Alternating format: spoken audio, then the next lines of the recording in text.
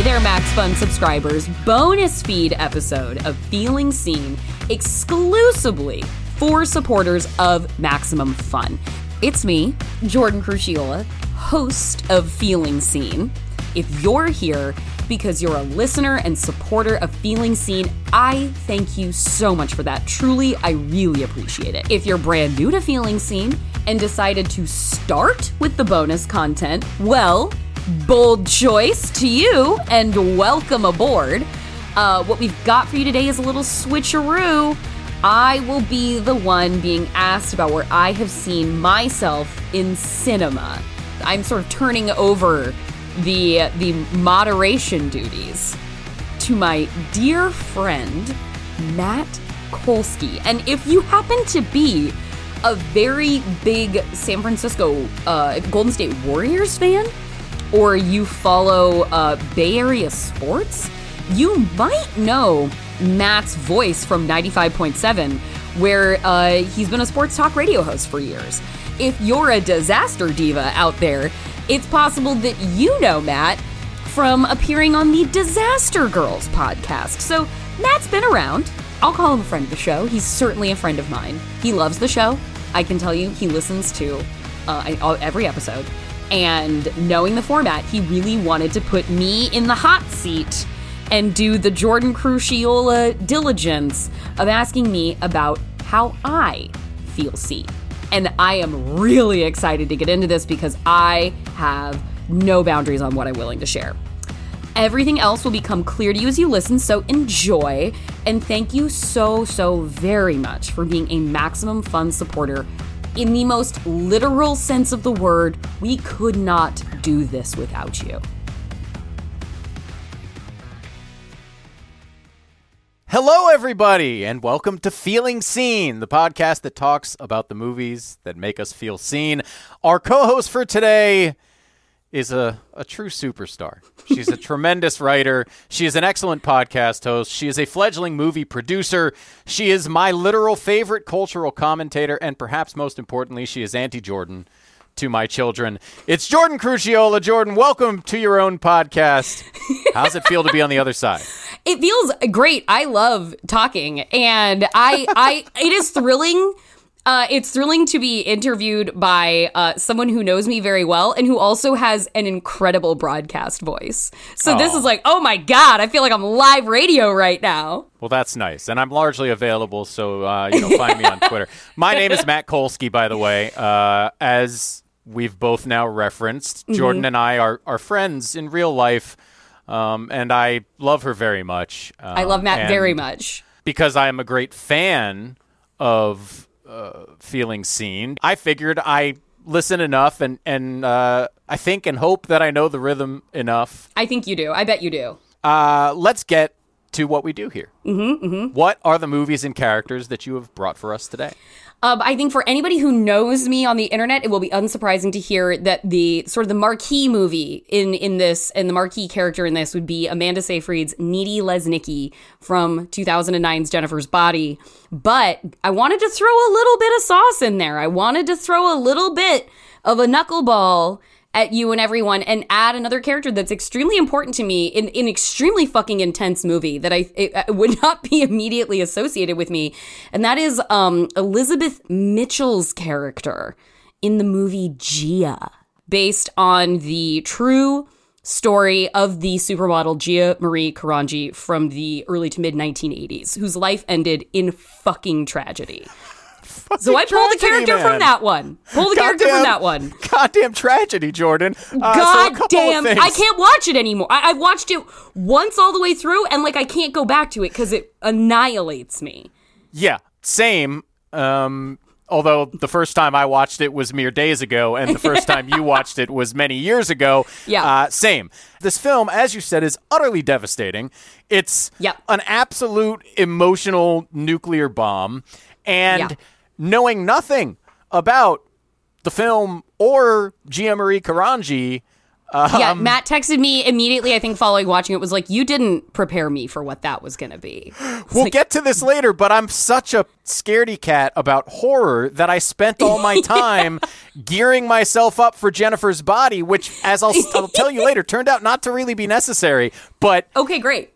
But I was wildly unprepared for Gia. So tell us, what is the heartbreaking tragedy that is the story of Gia?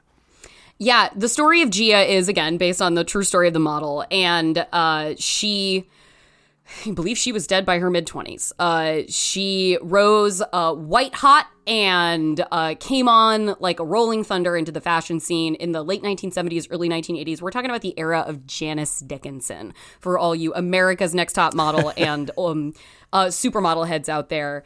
And so this was before, like, the sort of golden age of the supermodel, before your Chrissy Turlington, Naomi Campbell, the sort of celebrity supermodel era. This is really, like, this is the text of supermodels. In fact, I read something that said she may have been the first person to be referred to as a supermodel.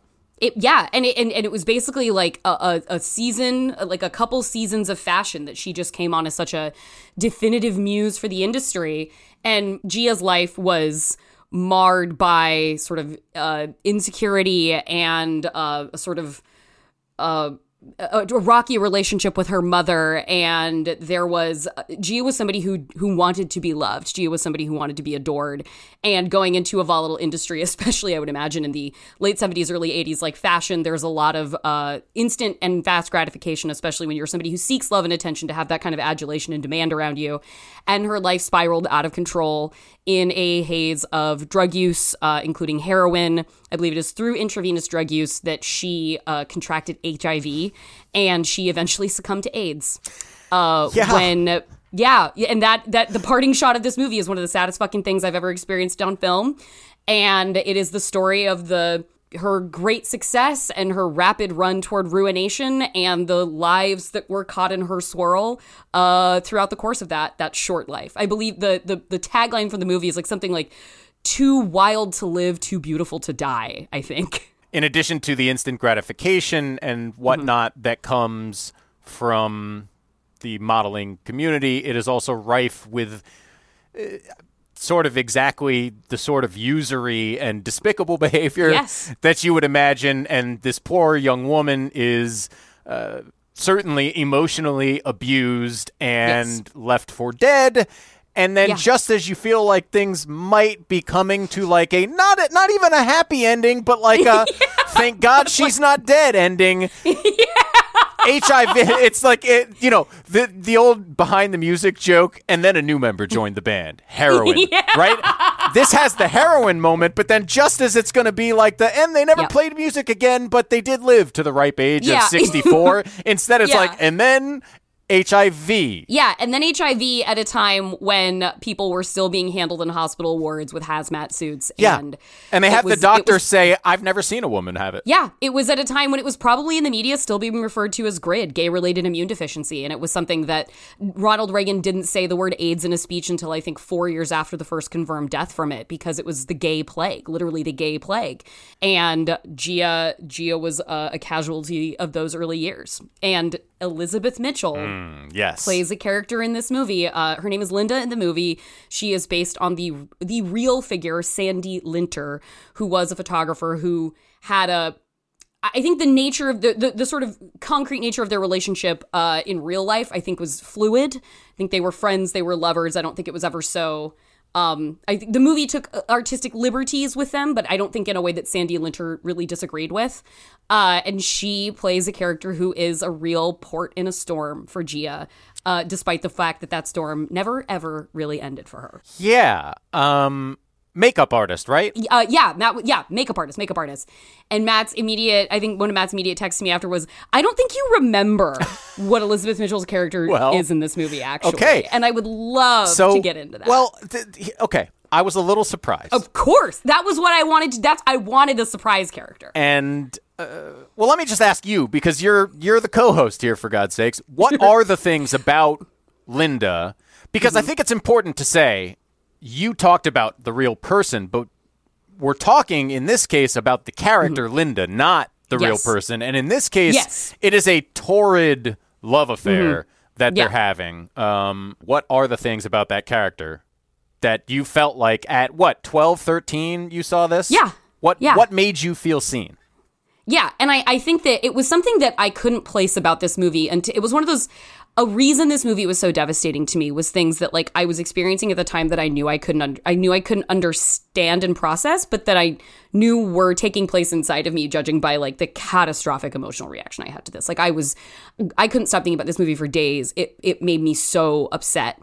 And I had seen sad things before, and it turns out that Angelina Jolie, I'm extremely susceptible to her charisma specifically, and so she gets inside of me and under my skin in ways that few performers ever have or ever could. She is spectacular in this movie. Yeah, if this had not been an HBO movie and had been a theatrical release, this is exactly the thing that Oscars are made of. This is a biopic, devastation, tragedy, ruin. Like this would have been an Oscar performance.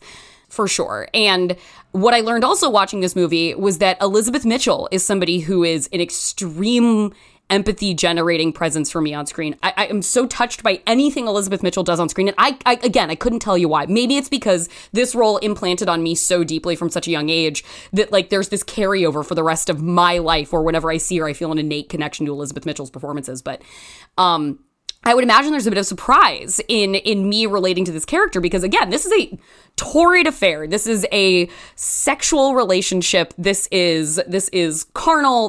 But the thing about it that was really hitting me that I've thought so much about since then was I think this was the first time. I really think this was first time I saw a queer relationship between women on screen.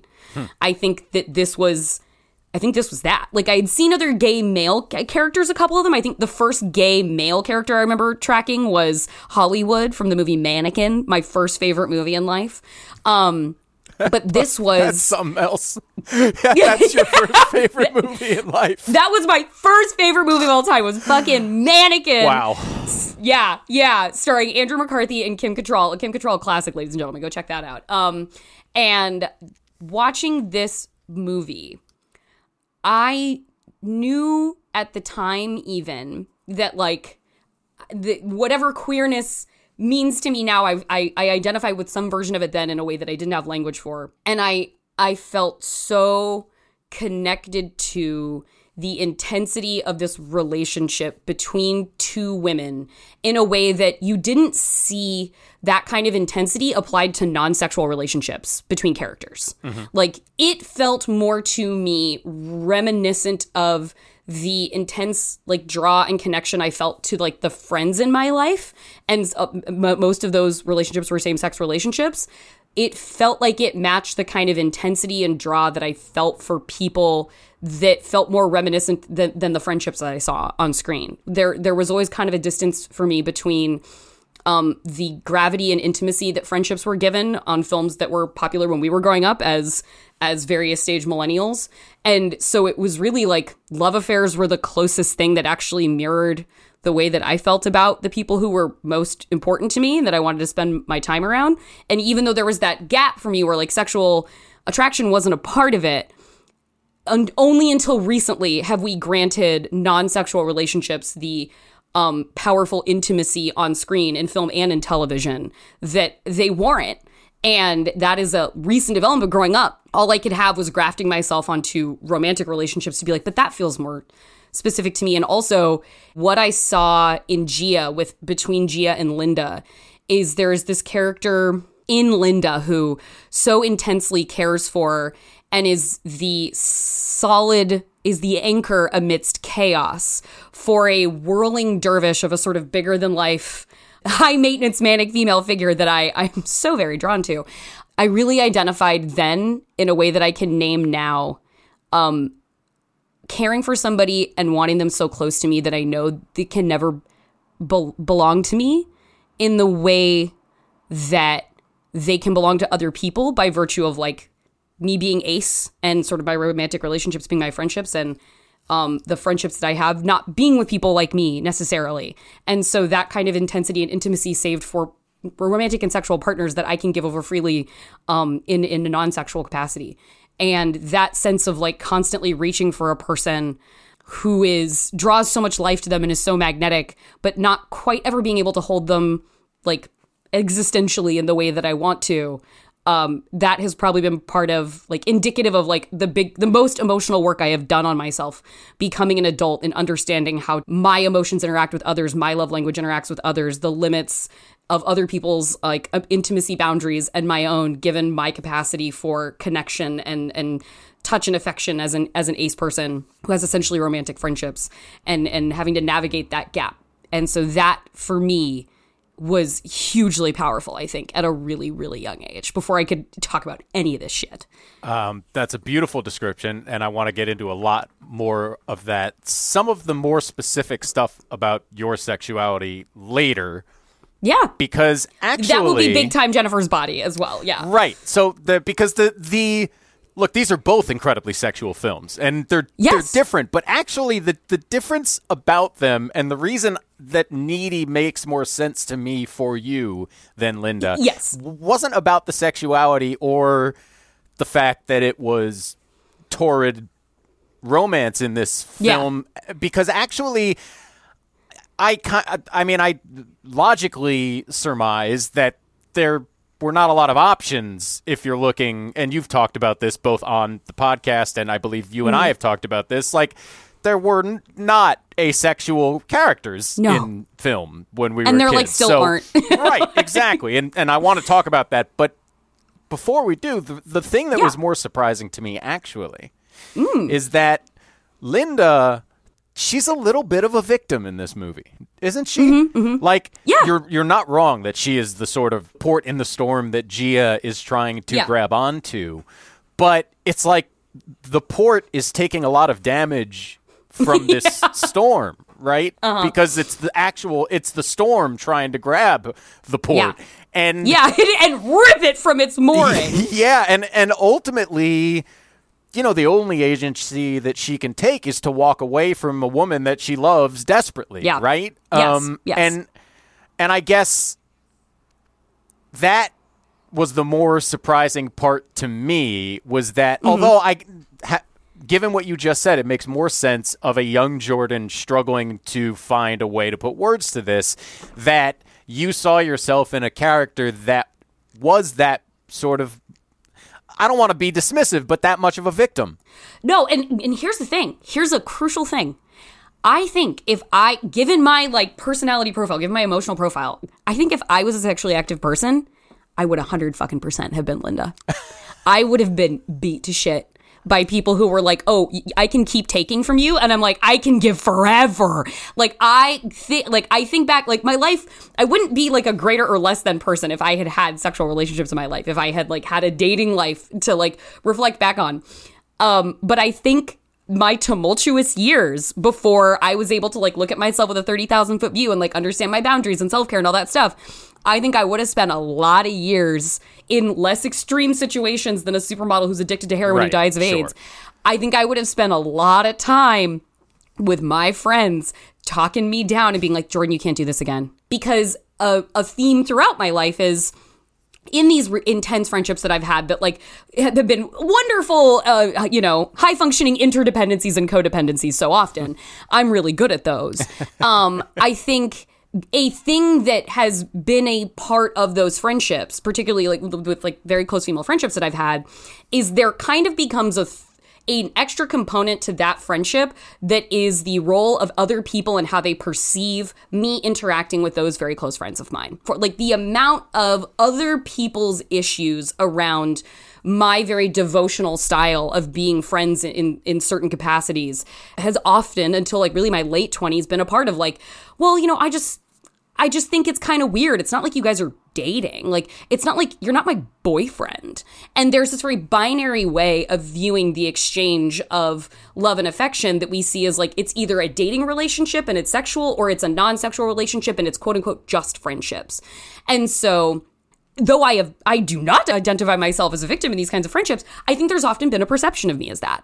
And I have had many conversations with people where they have put victimizing language on me for how I'm being taken advantage of by these, like, high maintenance people I'm friends with, where I'm like, I know exactly the situation that I'm in, and I appreciate that you care about me and you're looking out for my interests, but also you're putting your value system on me right now, saying that I'm the victim of something that I am 100% enabling and fostering in my behavior and choices. So if you want to judge how I give over to people in an intimate friendship or companionship, that's your fucking problem. That doesn't have anything to do with me. I have never felt so much like I was being taken advantage of by a person who I've been very close to, so much as other people have put that language on me and told me that, like, I probably was, when I'm like, but I'm not, though. And I'm sorry you don't carry out your friendships the way I do, and I have work to do on myself in terms of limits and boundaries. That's true, but that has been put upon me a lot in my life, and it was an interesting part of, like, how much do I care about how other people assess these friendships that people for so long in my life viewed as unconventional, and how much do I just say, fuck it, that's the chattering class and has nothing to do with me. But also at the same time, on the other end of these, like, companionships that I've had, their perception of how the public views us as well matters. And I've often had to navigate around that, again, particularly when I was younger, not so much now, in a way that the victim language has been an interesting subplot that I don't fucking want, but that has been projected onto me on sort of many an occasion. Yeah. We agreed never to watch this film again, but you said you watched all the Elizabeth Mitchell scenes again recently. Yeah, like probably like a couple months ago, I was working on something else, and I was like, oh, I need to go back and like make sure like I just check out this character, and I scrubbed through to all of Elizabeth Mitchell's scenes. How do you feel like you received the character differently, given everything you just said about how you have changed over that time period? It feels. I feel as strong a connection with the character, but thank God it just feels more tamed. Like it feels more processed. Like it doesn't attack me to think about the Linda relationship in this, and it's not triggering for me to be like, oh man, again, in the less extreme circumstance, boy, have I had my Gias.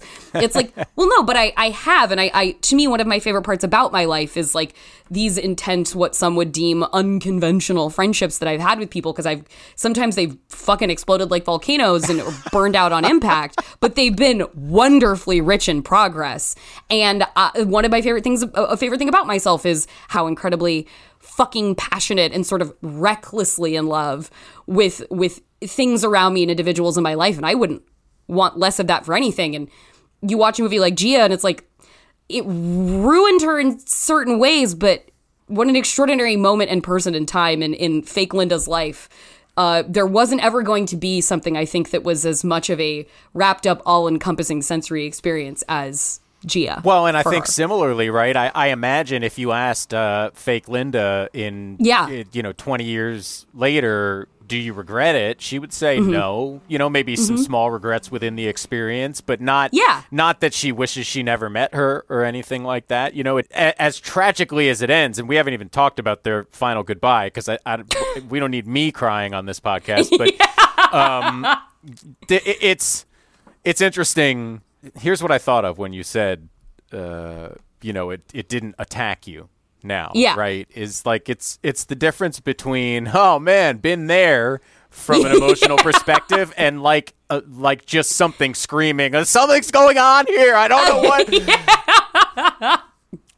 Yeah, versus it's like it's looking at a scrapbook versus being in like a house on fire. Right. Yeah. Okay, so speaking of houses on fire, what a transition.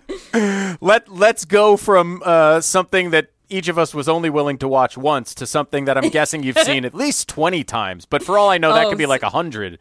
Yeah, it could be. People found it hard to believe that a babe like Jennifer would associate with a dork like me. Sandbox love never dies. I have, on more than one occasion, described you as the world's foremost expert on the film Jennifer's Body.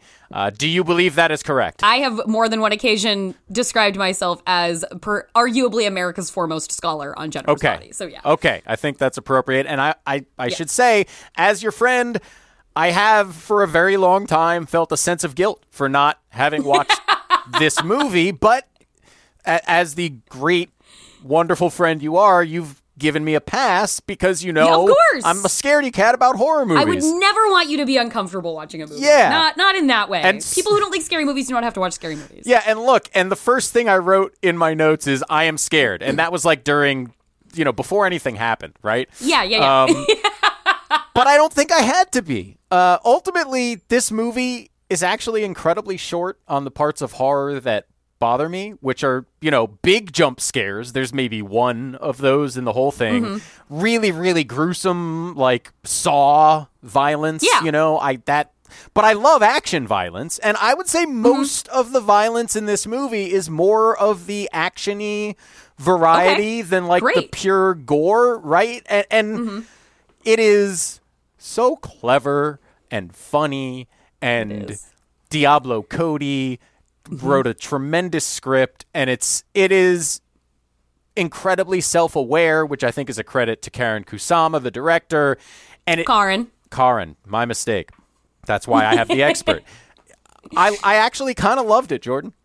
I'm so happy to hear that. I just want people to experience this joy of this movie. I'm really glad to hear that. And Megan, God, what a performance. Yes, truly spectacular. In a way, I think this movie has more in common with, like Gilmore Girls, or probably more appropriately Juno, than with something like Saw or like Haunting at Hill House, right? Like this is no question. It's funny and, if anything, a little too clever. This is really funny, and it also has some real hitter, like monologue speeches. Colin's mom at the funeral. Anyway, let's not just have me freak out about how much I enjoyed myself. Yeah. You chose Needy Lesnicki. Needy Les. Yeah, so again, this movie's like, it takes aim way over the top and just like fires an automatic weapon. And, Needy Lesnicki. Here she is, Needy Les. Why did you choose her? Yes, and, y'all should know by now, but Jennifer's Body, the story of two best friend girls in the Minnesota town of Devil's Kettle. And Jennifer is the Hellraiser, and Needy is the glassed, which means nerdy, best friend of hers, who she is tugging around, but who Needy is willingly following after. And it is the story of their sandbox love, which never dies. Sandbox love never dies, baby. And it is the story of their increasingly challenged friendship after Jennifer is kidnapped by a shitty rock band who wants to achieve stardom, and so therefore is willing to sacrifice a virgin in order to do that. But because Jennifer is not a virgin, the curse goes wrong, and she becomes a succubus who is doomed to feed on the blood of the living to stay vital and alive. And it is the story of a deteriorating toxic female friendship.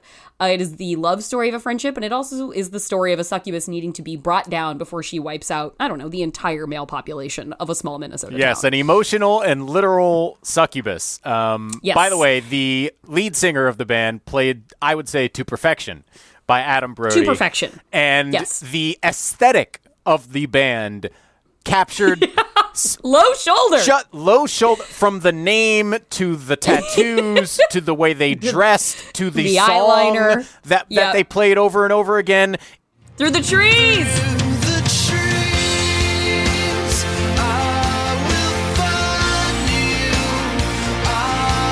It's the most spectacularly specific and dead-on version of a very specific talky, emo, indie rock thing that was happening.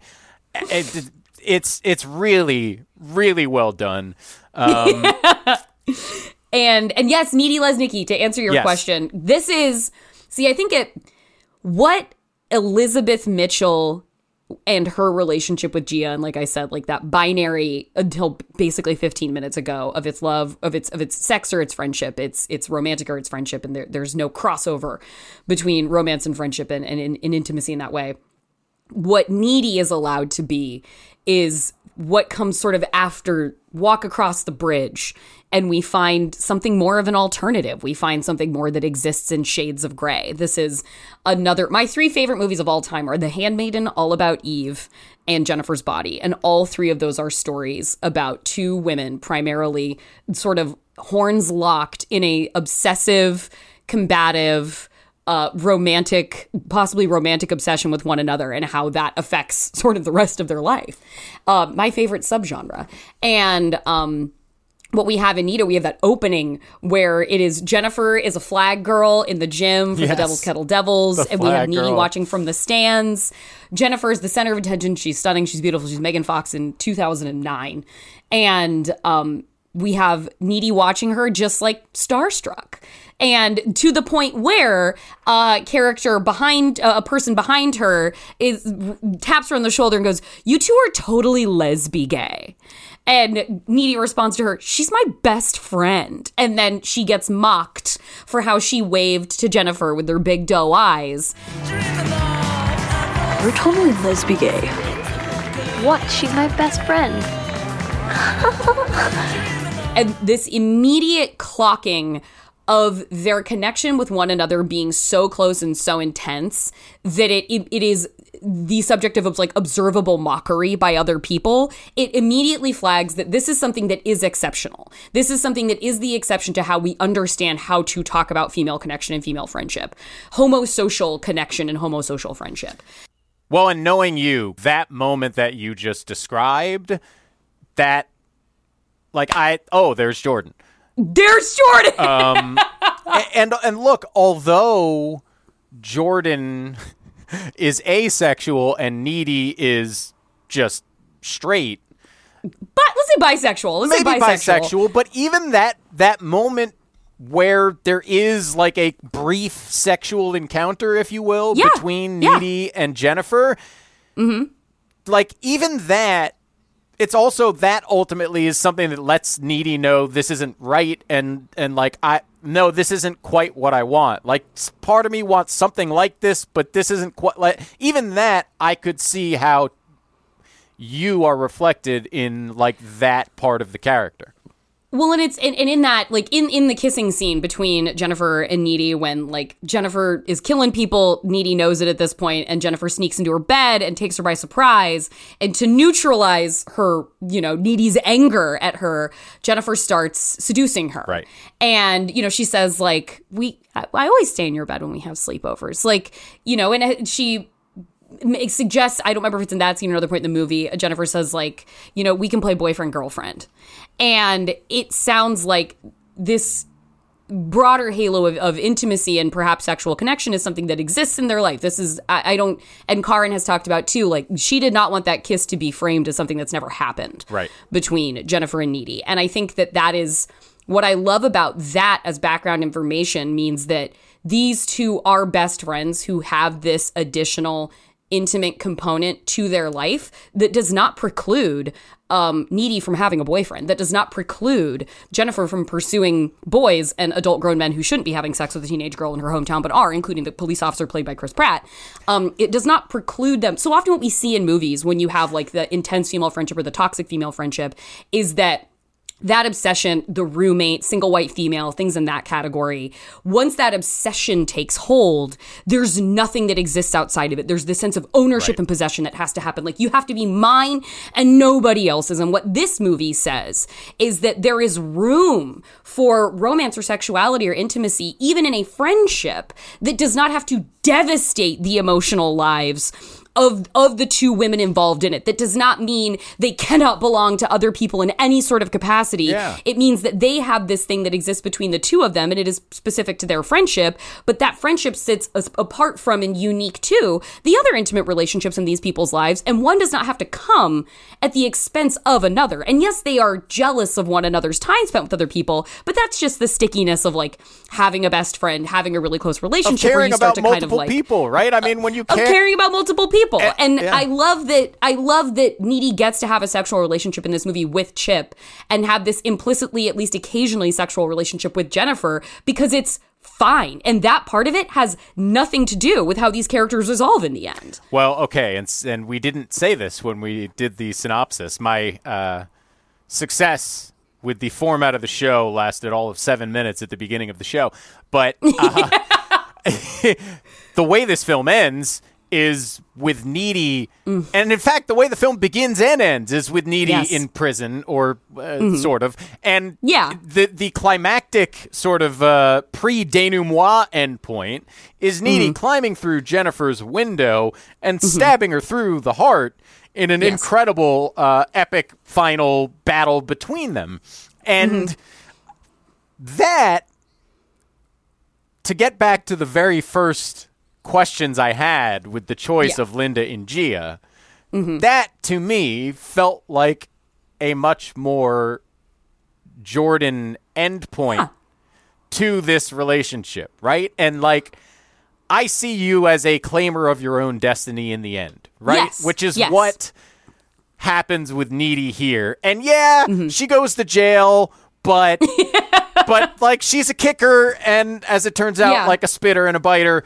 and she's gonna get it figured out. And to me, that feels like the Jordan I know, that not the ultimately tragically lovelorn and sad ending that we see for Linda, but the I'm in charge here, and if I end up in jail for a little bit, so to speak, I'll figure it out. Well, and also I think it's such a great demonstration of like historically what queer narratives are so anchored in is either queer villainy or queer tragedy. And like there's you know, if there's a new gay comedy that comes out, like the movie Crush that's on Hulu, it is, you know, even one of the cast members, Oli'i Cravalho, when she posted about it, was like, hey, do you guys want a gay romance without layered trauma? We've got that for you. Like, it is still the stigma of these kinds of movies, especially I think lesbian movies, where you have movies like, what is it, like The World Between Us with Vanessa Kirby, where she's playing, you know, two women in a period piece who are doomed not to be together. Like, that is sort of so much a fraction of a huge fraction of lesbians on screen, of queer women on screen. And also what you have then is like, even there's such a rebelliousness to the story in Gia, where like Linda's character, I think, is bisexual in that, and Gia's character is fucking probably omnisexual. Yeah. And there is a permission for these two women to be so wrapped up in one another, but not to forsake other kinds of sex or romance in their lives, and it allows for this fluidity of queerness, which, like, Gia's queerness isn't her downfall, it's her drug use. Yeah. But what you have is this like queer women's story rooted in trauma in the 90s, which is so indicative of what queer stories used to have to be about to exist. And you see the evolution of that in the way that Jennifer's Body was ahead of its time in making a story that allowed for a broader permission of what queerness looks like, of queerness non-normativity within friendships, that allows for a broader permission structure of how people can be physically and emotionally and affectionately involved with each other. And you see what happens in Jennifer's Body tipping off more of what we see in film and TV now between queer characters and the ability to have fluidity in their relationships than we were seeing in 2009, which was in part why it was rejected. Like, that aspect of it was tossed off as sensation. And what you get to with that ending scene is, you know, we start with Sandbox Love Never Dies. And we have, you know, Needy telling Jennifer's little baby character at one point in a flashback, like, Jennifer hurts herself, and Needy's like, don't worry, Jennifer, I'll never tell on you. Yeah. And you see this look on Jennifer's face of like, Needy is a character who takes care of her, and it seems like a sort of world where nobody's really taking care of Jennifer because she's this larger than life femme fatale sort of figure. Mm-hmm. And then even in the end, like, when you have the final fight between these two girls, you know, Jennifer's fighting her and she's depleted, but Jennifer could kill Needy. She like takes a bite out of her at a certain point. Like, she could kill this person, but she doesn't. And as she tells her, like, you know, the night of her assault, when they're recapping that, she's like, I don't remember what happened to that. I just know that I came back to you, because she doesn't ever want to hurt Needy. And even the first time she encounters her when she's in succubus mode, she shoves her against the wall and she tells her, she's like, are you scared? And Needy nods her head yes, because she needs them to be scared. She needs the victims to be hopeless when she kills them and drains them. So she has her opportunity in that moment. She thinks she's going to kill Needy, but she can't do it. So then in the final confrontation between the two of them, they're fighting it out. They're levitating. They're spinning through the air. And Jennifer continues to fight until Needy pulls the BFF necklace off of her. Yes. And throws it off the side of the bed, and it bounces, and we get that great slow motion shot. And in that moment, Jennifer stops fighting her. Like, the moment her heart broke is the moment Jennifer decides, like, I guess it's over, and essentially allows sort of Needy to kill her.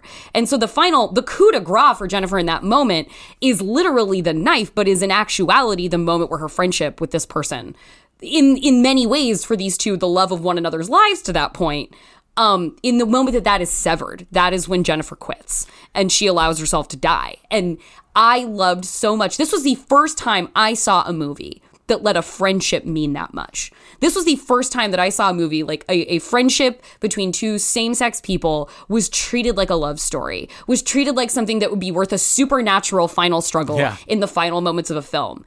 And to see that in a cheeky genre film instead of an unrelenting tragedy like it was in Gia was like, you mean I can have fun and I can have this too? Like, This feels revelatory to me. Truly a fun film. Just before the incident that is ostensibly the moment Jennifer gets possessed. Yes. She and Needy are holding hands in the club. And when their hands separate, there's a thing. There's a green glow. Do you believe Jennifer was possessed before she got possessed? I don't know if it's I don't know. Here's the thing. I don't think it's that.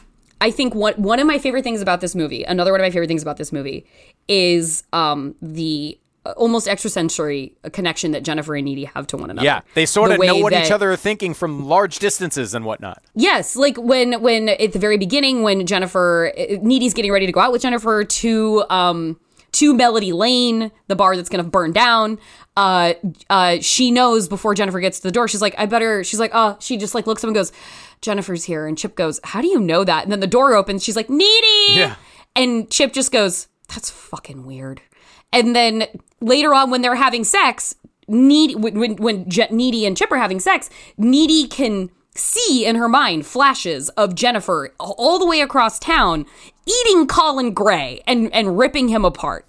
And I think it is such a powerful thing about this movie for me that it imbues this friendship with a connection, that invisible string that is so palpable that it can kind of only be conveyed in semi-supernatural terms. Yeah.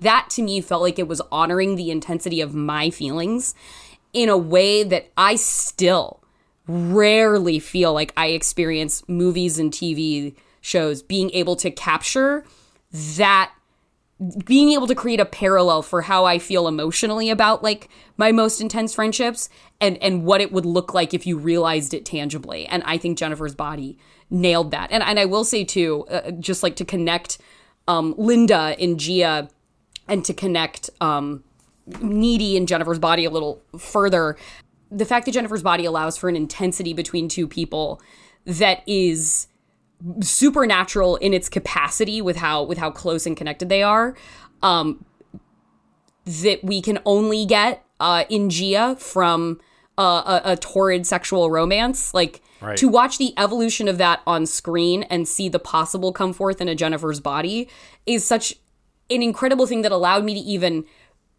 The emotional grammar of Jennifer's Body allows me more to decode what I watched in Gia for myself, because I feel like I have rules and language that I could put to that thing that I just didn't have before, that movie gives me. And that is a phenomenal way to be able to sort of file those things into my sort of emotional life. So, okay, that brings us to, and apologies to your wonderful producer, Marissa, who definitely told me that by now I should be wrapping the podcast, but I just have a couple more things that we need to talk about. Specifically, your sexuality. And obviously, you know, well, we can go as deep or as shallow into this as you would like. But panromantic, gray, asexual. You've chosen two very sexual films. And beyond that, knowing you, I know that you are certainly not just capable, but effusive in your sharing of a something I can only describe as horniness. Is that fair? Yeah. No, I hear you. Yeah. Okay. That feels like the parlance of our times, man. Yes. Not in the old school sense, but in the parlance of our times, you are by no means above being horny. So, explain to those of us who aren't entirely positive what precisely panromantic gray asexual means. I will say a really wonderful thing about the internet and Twitter, honestly, is the it was when it was Rachel Weisz was all the rage during the Favorite Press tour, and it was just like lesbians killing themselves to Rachel Weisz kind of thing.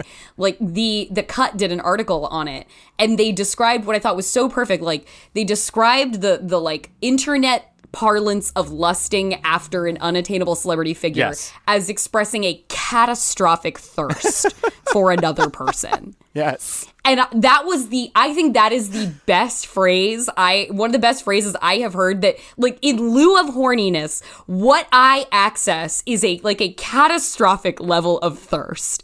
That like there's almost this like liberation from actual sweaty sexuality in the way the internet can thirst for people in that way. Because it becomes so hyperbolic that it like dissociates from the body parts of it. It's like, God, Rachel Weisz, throw me off a fucking building. Like, I resonate with that kind of thirst so much because it almost becomes abstract.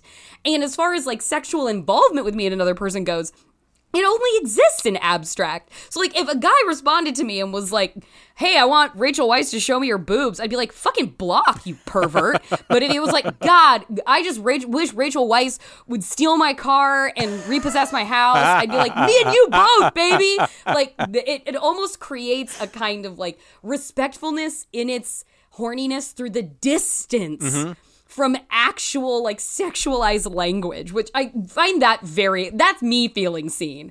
And I think what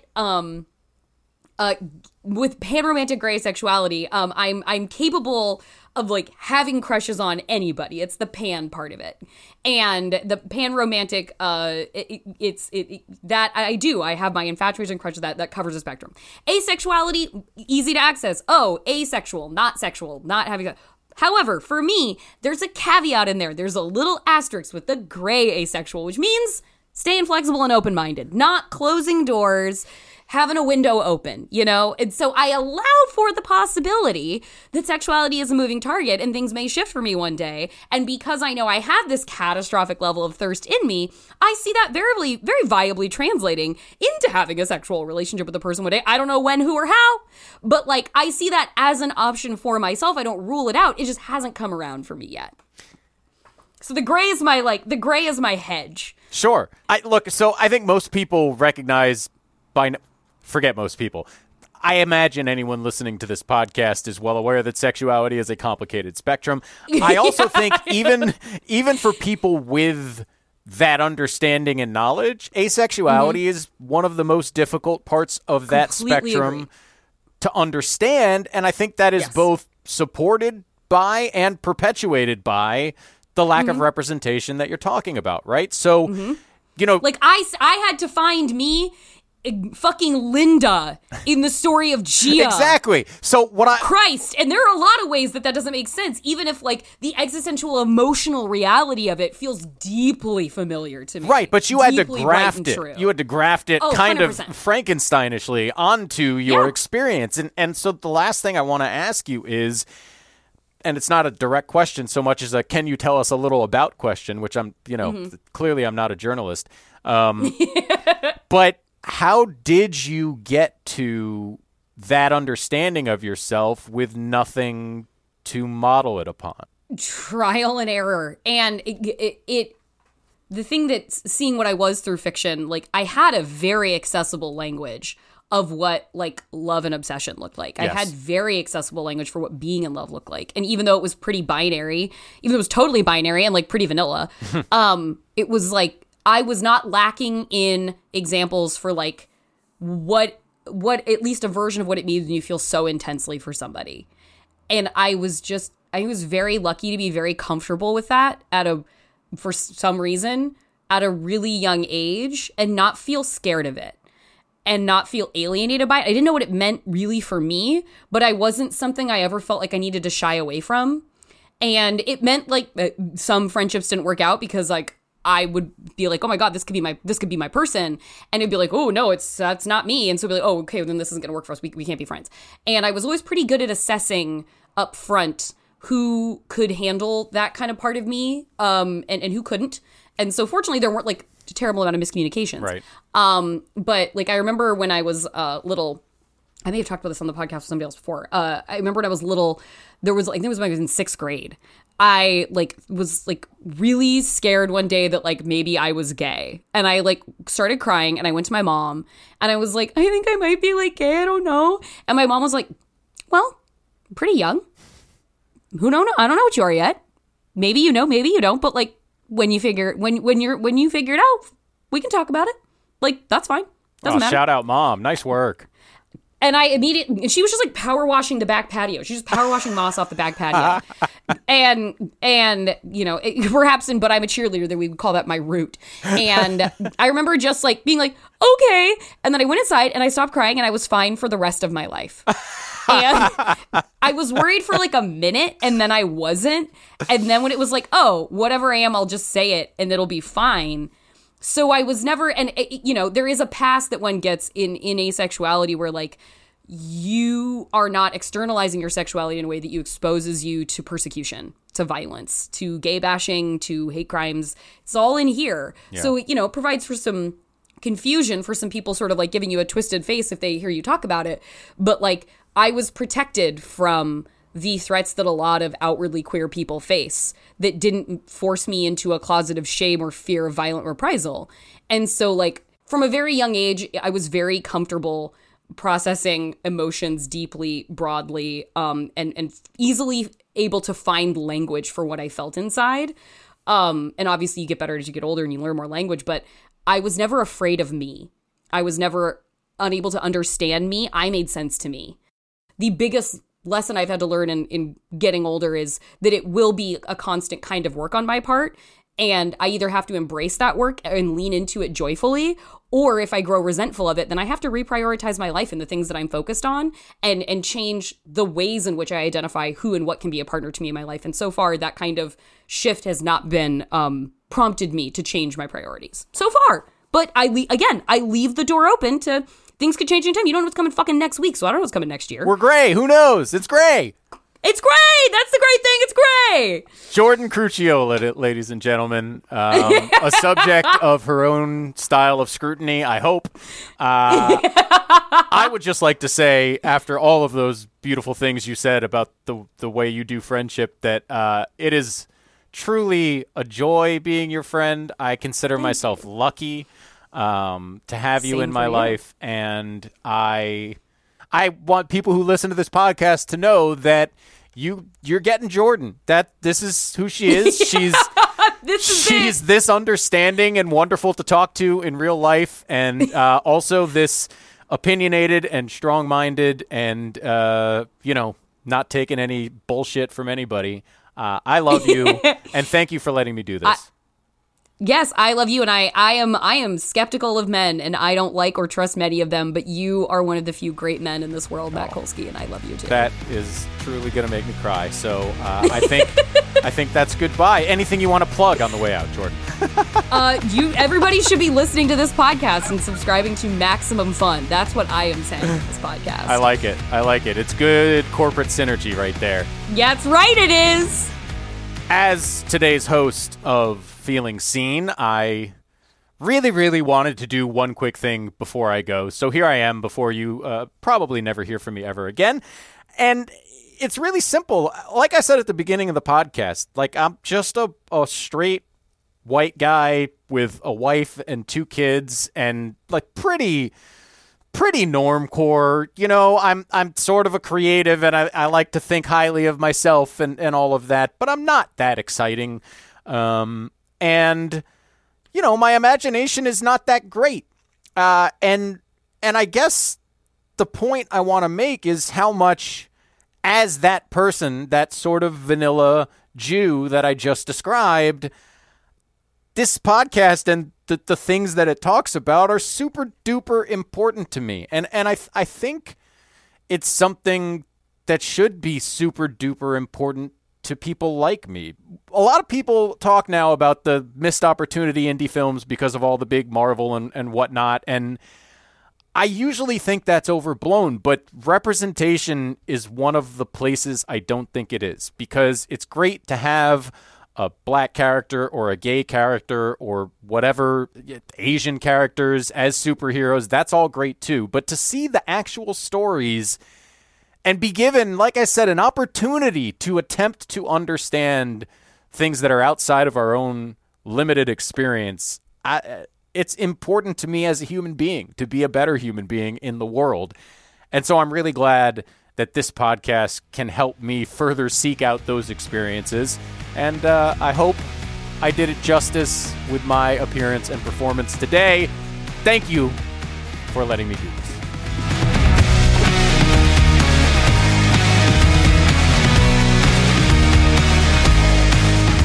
Okay, that will do it for this very special episode. I hope you think it was as special as I did. Thank you for being here, Matt Kolsky. I love you. Thank you for being a supporter. Thank you for being a member. Double down on it and stay with us because we love you and we need you and you're great. And thank you. You can follow us on Twitter at Feeling Seen Pod, or you can join our Facebook group at www.facebook.com/groups/feelingseenpod. You can also email us at feelingseen@maximumfun.org. If you want to follow me, I'm Jorcru on Twitter, JORCRU. Our theme music is by Andrew Epen. The show is produced by Marissa Flaxbart. Our senior producers are Kevin Ferguson and Laura Swisher, and this is a production of Maximum Fun.